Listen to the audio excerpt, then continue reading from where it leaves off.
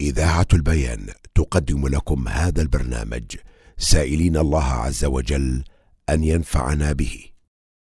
بسم الله، الحمد لله، والصلاة والسلام على رسول الله وعلى آله وصحبه وسلم. السلام عليكم ورحمة الله وبركاته أيها الإخوة والأخوات في هذا اللقاء المباشر على الهواء مباشرة من إذاعة البيان في سيدني أستراليا.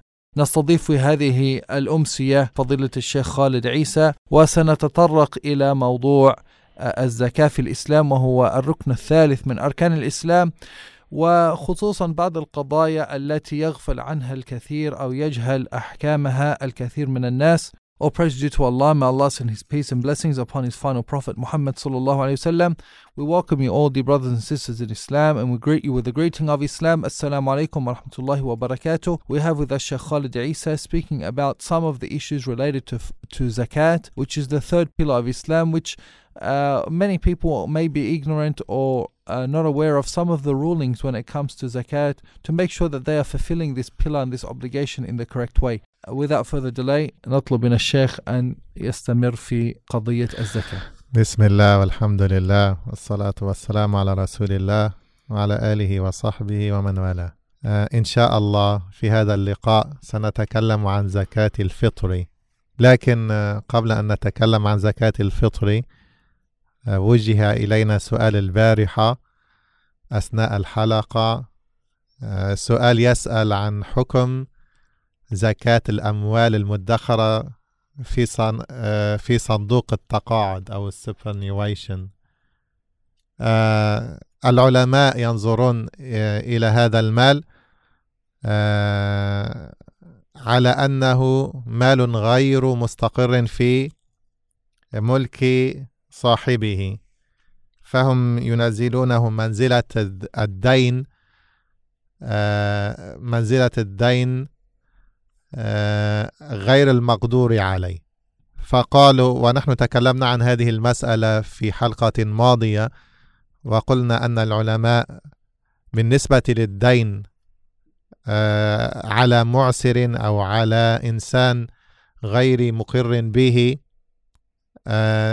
قالوا أنه لا يزكيه كل سنة، وإنما إذا قبض هذا الدين إما أن يزكيه لسنة واحدة، وهذا على سبيل الاحتياط، وإما أن ينتظر سنة كاملة أن يحول عليه الحول بعد قبضه ثم يزكيه.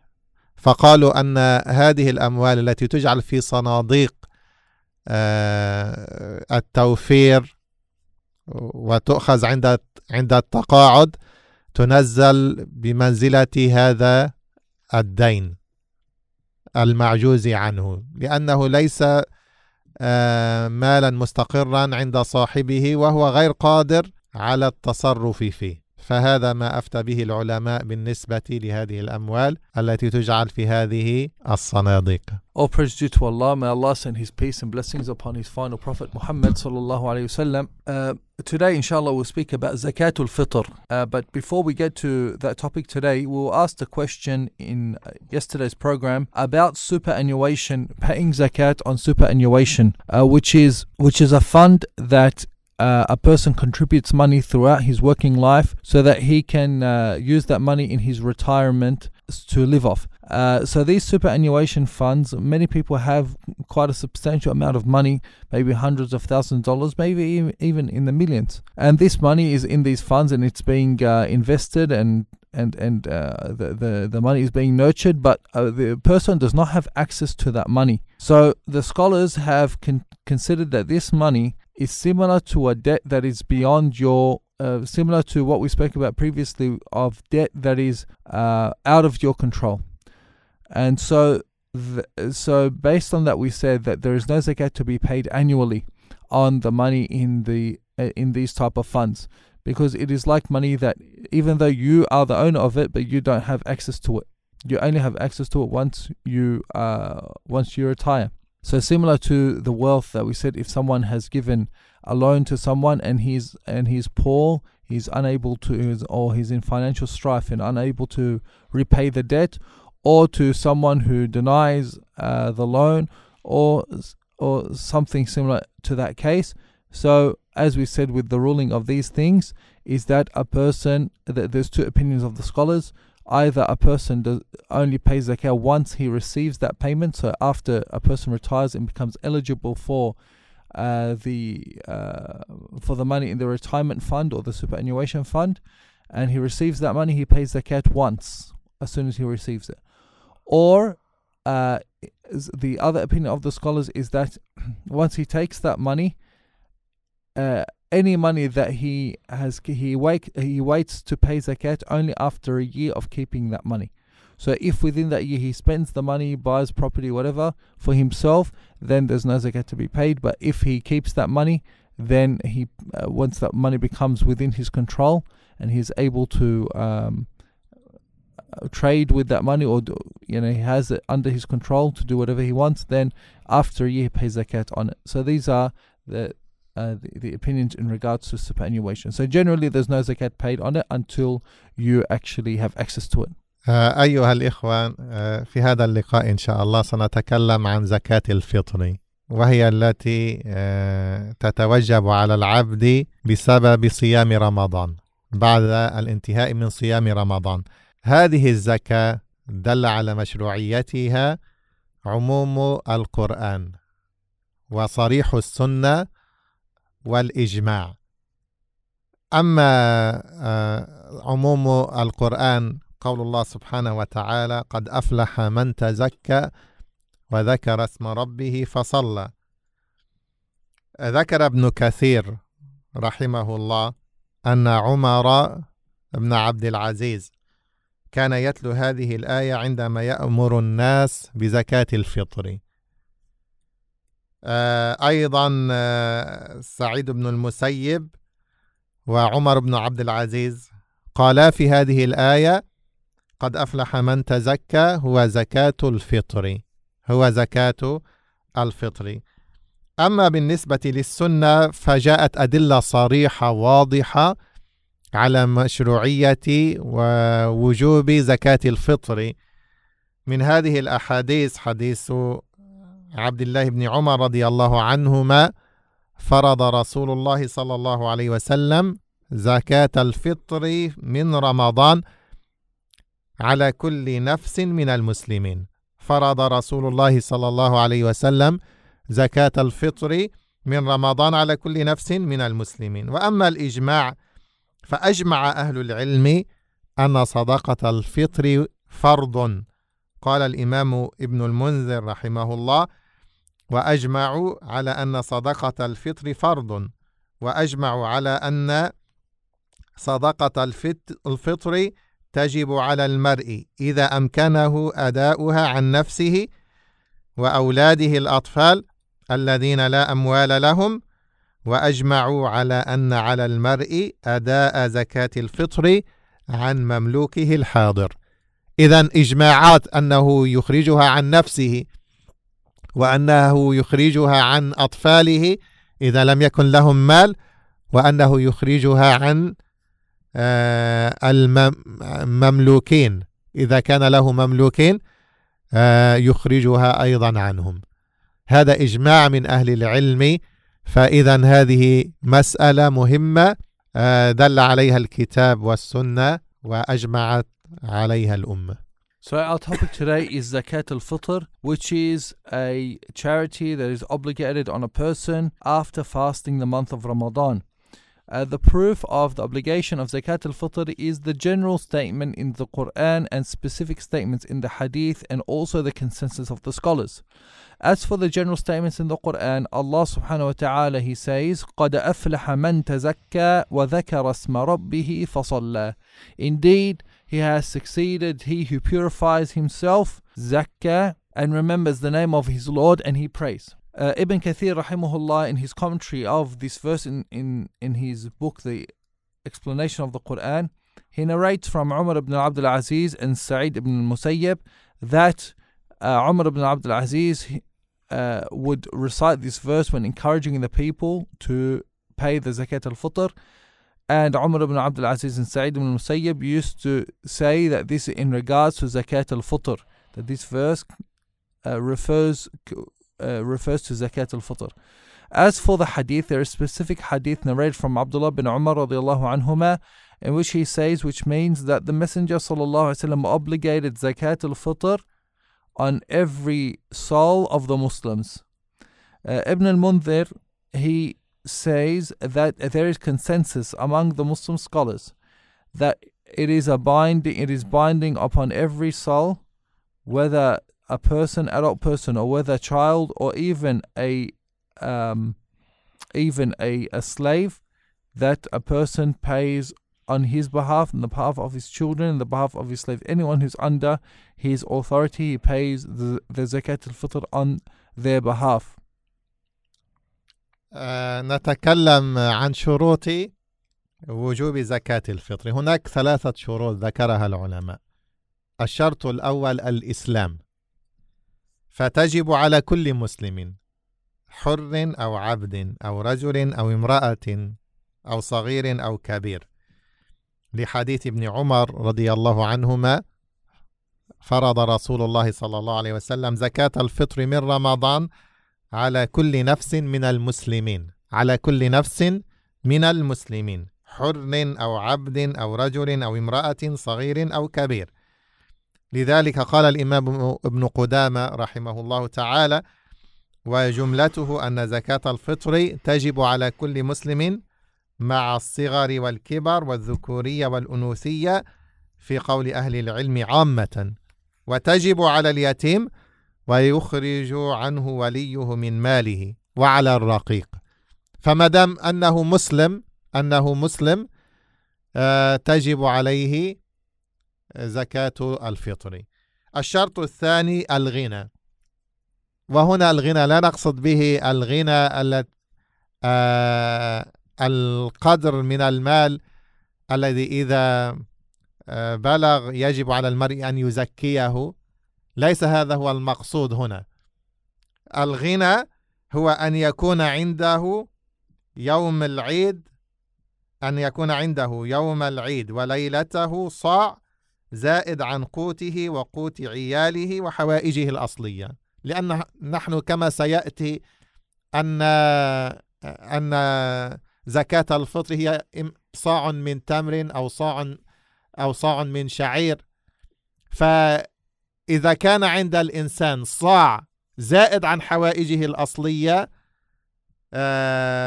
يوم العيد أو ليلة العيد، زائد عن قوته وقوت عياله وحوائجه الأصلية، فهنا تجب عليه زكاة الفطر. هذا هو المقصود هنا بالغنى، يعني أن يكون عنده صاع زائد عن قوته وقوت عياله وعن حوائجه الأصلية. يعني إنسان عنده مال قليل جدا، لا اشترى به قوتا لنفسه وقوتا لعياله، واشترى ما يحتاجون إليه من الحوائج الأصلية، وفضل عنده شيء من هذا المال يستطيع أن يشتري به زكاة الفطر، فهنا يجب عليه أن يؤدي وأن يخرج زكاة الفطر. الشرط الثالث دخول وقت الوجوب، وهو غروب الشمس من ليلة الفطر، لقول ابن عمر رضي الله عنهما: فرض رسول الله صلى الله عليه وسلم زكاة الفطر من رمضان. وقال العلماء ذلك يكون بغروب الشمس من آخر يوم من أيام شهر رمضان. لنقل أن أحد أولاده مات قبل هذا الوقت، فهنا لا يتوجب عليه أن يدفع عنه زكاة الفطر، لأن من شروط وجوبها هو غروب الشمس من ليلة الفطر. غروب الشمس من ليلة الفطر، يعني ليلة العيد إذا غربت الشمس وهو عنده أولاد أو وهو حي وغربت الشمس، فهنا تجب عليهم زكاة الفطر. لو قدر أن أحدهم مات قبل غروب الشمس، فهنا لا يجب على من مات، لا يجب على وليه أن يخرج عنه زكاة الفطر. As for the conditions of making zakat al-fitr obligatory, the first condition the scholars mentioned is al-Islam, that a person is a Muslim. And this condition means that whether a person is free or a slave, whether he's male or female, whether he's young or old, whether he's reached maturity or below maturity, then zakat al-fitr is obligatory to be paid on his behalf. The second is a person to be in a state of not in need, has extra means, has what suffices him and has extra. So it doesn't mean that a person has to be rich in, like what we said about the normal zakat al-mal.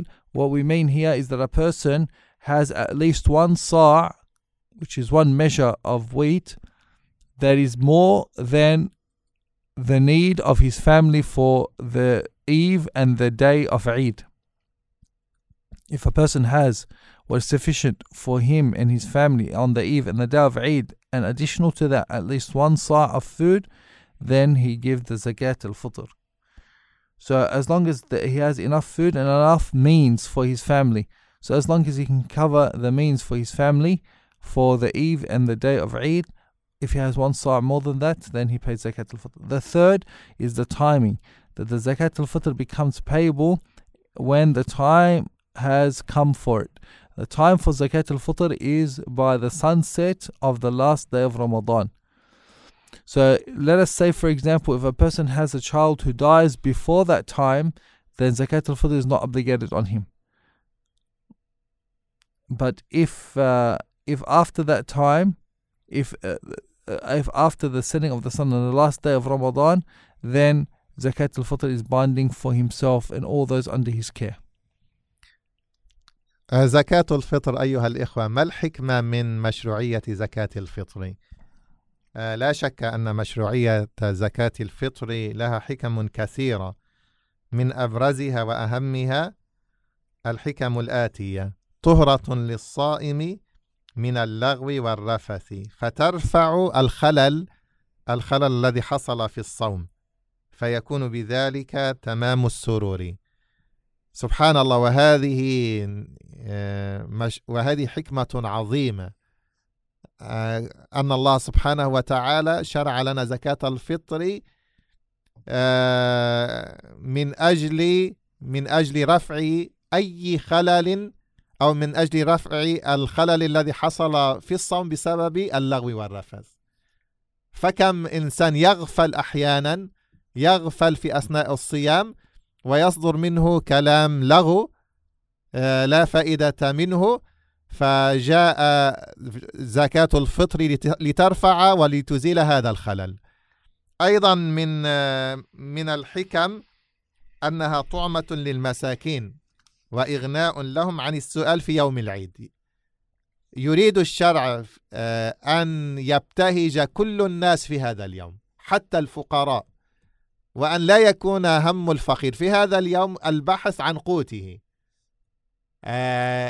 لما يخرج الناس زكاة الفطر ويدفعونها إلى الفقراء والمساكين، يغنونهم عن السؤال في هذا اليوم، فيشعرون ببهجة العيد وبلذة العيد. أما لو كان مهتما بقوته والسعي إلى إحضار الطعام لأهله ولأطفاله، فهذا سيجعله لا يشعر ببهجة العيد.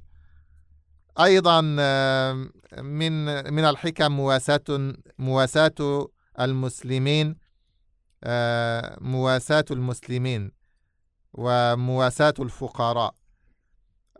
ذكرنا الحديث، حديث ابن عمر، وهناك حديث عبد الله بن عباس رضي الله عنهما: فرض رسول الله صلى الله عليه وسلم زكاة الفطر طهرة للصائم، طهرة للصائم من اللغو والرفث وطعمة للمساكين، وطعمة للمساكين. أيضا من الحكم حصول الثواب والأجر العظيم بدفعها لمستحقيها في وقتها المحدد، وهذا أيضا ما جاء في حديث ابن عباس الذي ذكرناه، وتكملته: فمن أداها قبل الصلاة فهي زكاة صدقة مقبولة، ومن أداها بعد الصلاة فهي صدقة من الصدقات، فهي صدقة من الصدقات. هذه هي بعض الحكم التي فيها حث للمسلم على الاهتمام بزكاة الفطر. للأسف قد نجد كثيرا من الناس في صلاة العيد يسألون هل من الممكن أن أؤدي زكاة الفطر؟ نعم، يعني كثير من المسلمين يتغافل عن هذه الفريضة ويأتون في صلاة العيد وربما بعد ما انتهت صلاة العيد ويسألون نحن نريد أن نؤدي زكاة الفطر، وما هذا إلا للجهل بأحكام زكاة الفطر وأنها يجب أن تؤدى قبل صلاة العيد.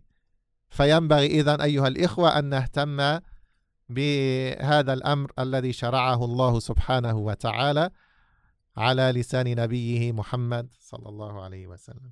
Some of the wisdoms behind the legislation of Zakat al-Fitr is that it is a purification for the fasting person. What that means is that it removes any of the shortcomings in a person's fast because of vain speech or evil speech that the fasting person may have been engaged in. And so the Zakat al-Fitr is a way for a person to cleanse and to purify his fasting. Also, the Zakat al-Fitr is a way to give food to the needy.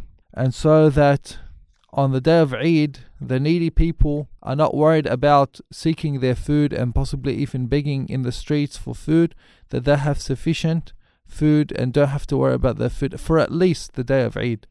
And this means that all of the Muslims will be in a state of happiness and joy on the day of Eid because they don't have any worries to worry about. They've got their food. So all of the people, whether they are rich or poor, young or old, everyone is enjoying the Eid. Not that the rich people are enjoying the Eid and the poor people are worried even about their food. The third benefit and wisdom of Zakat al-Fitr is that it is taking care of the poor and the needy. As the narration we've mentioned, the narration of Abdullah bin Umar is regards to Zakat al-Fitr.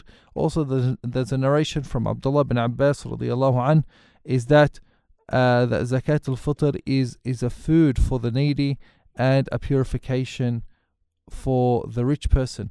And so it makes us think about the poor people in Eid when we are enjoying ourselves, those who are not in need, those who are rich and have ample financial means. It makes us think about them to make sure that our Muslim brothers and sisters, even though they are struggling financially, are also enjoying their Eid. The fourth benefit of Zakat al-Fitr, the wisdom behind it, is gaining the reward from Allah subhanahu wa ta'ala. As in the completion of the hadith we just mentioned, Abdullah bin Abbas narrates that whoever fulfills the Zakat al-Fitr before the Eid Salah, then it will be considered an acceptable or a valid charity. And if it is given after the Salah, then it is a general charity from the general forms of charity. It's unfortunate to say that many Muslims are oblivious and ignorant of the rulings of Zakat al-Fitr, and you have some people that come to the Imam or the Sheikh during Salat al-Eid, sometimes before the Salah and sometimes after Salah, and they're asking about Zakat al-Fitr and whether they are able to pay it still and whether there's enough time. And sometimes because of their lack of knowledge in the rulings of it, they pay it after the Salah, and so they have not fulfilled the condition of it. We have a question that's come to us. Can we give Zakat al-Fitr locally or does it have to be given overseas? لما يتكلم العلماء عن الزكاة بشكل عام يفضلون أن يخرج المزكي زكاته في البلد التي هو فيها، وهذا ما دل عليه حديث معاذ لما أرسله النبي صلى الله عليه وسلم إلى بلاد اليمن، قال أعلمهم أن الله افترض عليهم زكاة تؤخذ من أغنيائهم فترد في فقرائهم.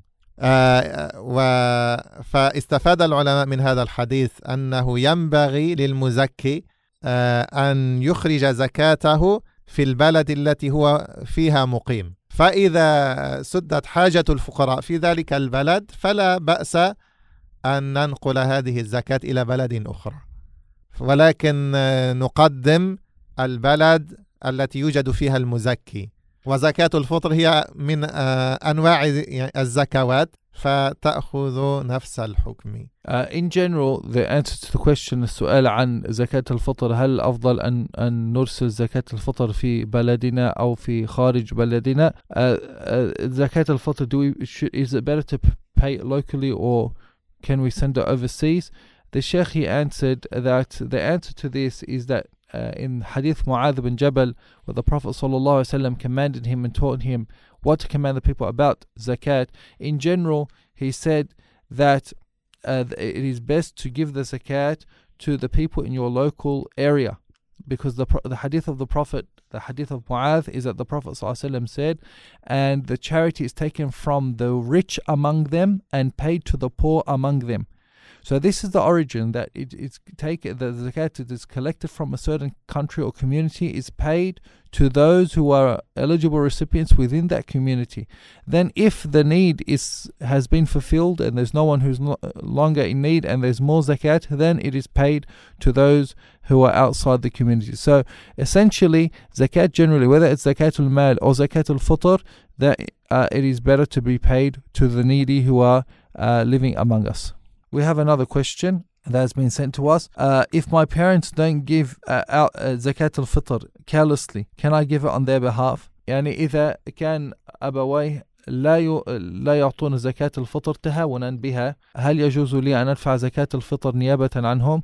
لا بأس إذا أخذت منهم توكيلا بذلك، لأن الأصل أن يقوم الإنسان القادر على دفع الزكاة أن يقوم بإخراجها بنفسه. فإذا كان عنده كما قلت يعني تباطؤ أو كسل في هذا الأمر، فقط يعني خذ منهم إذنا أنه أتأذنون لي أن أخرج زكاة الفطر نيابة عنكم، فعندئذ لا بأس بذلك. The Sheikh, he said that it is allowed to give the zakat al-fitr on behalf of another, especially if they are careless or they are lazy or they may procrastinate and delay paying it.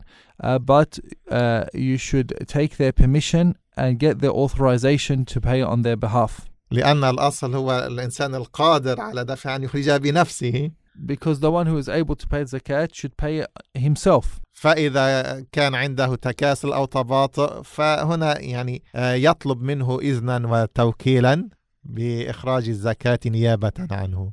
زكاة الفطر. So if a person he is required to pay zakat al-fitr, he should pay himself. That's the original stance. But if the person is procrastinating or lazy or forgetful or careless, as you say, then you can give it on their behalf, but by asking their permission, getting their authorization, because this is an act of worship, and the act of worship requires an intention. إن شاء الله نكمل بقية الأحكام التي تتعلق بزكاة الفطر، مثل وقت إخراج زكاة الفطر وما إلى ذلك. نكمل هذا إن شاء الله في حلقة قادمة. نشكر لكم استماعكم، وعلى أمل لقاء في حلقة قادمة. نستودعكم الله، والسلام عليكم ورحمة الله وبركاته. This program was presented by Al Bayan Radio, the voice of Ahlus Sunnah wal Jama'ah.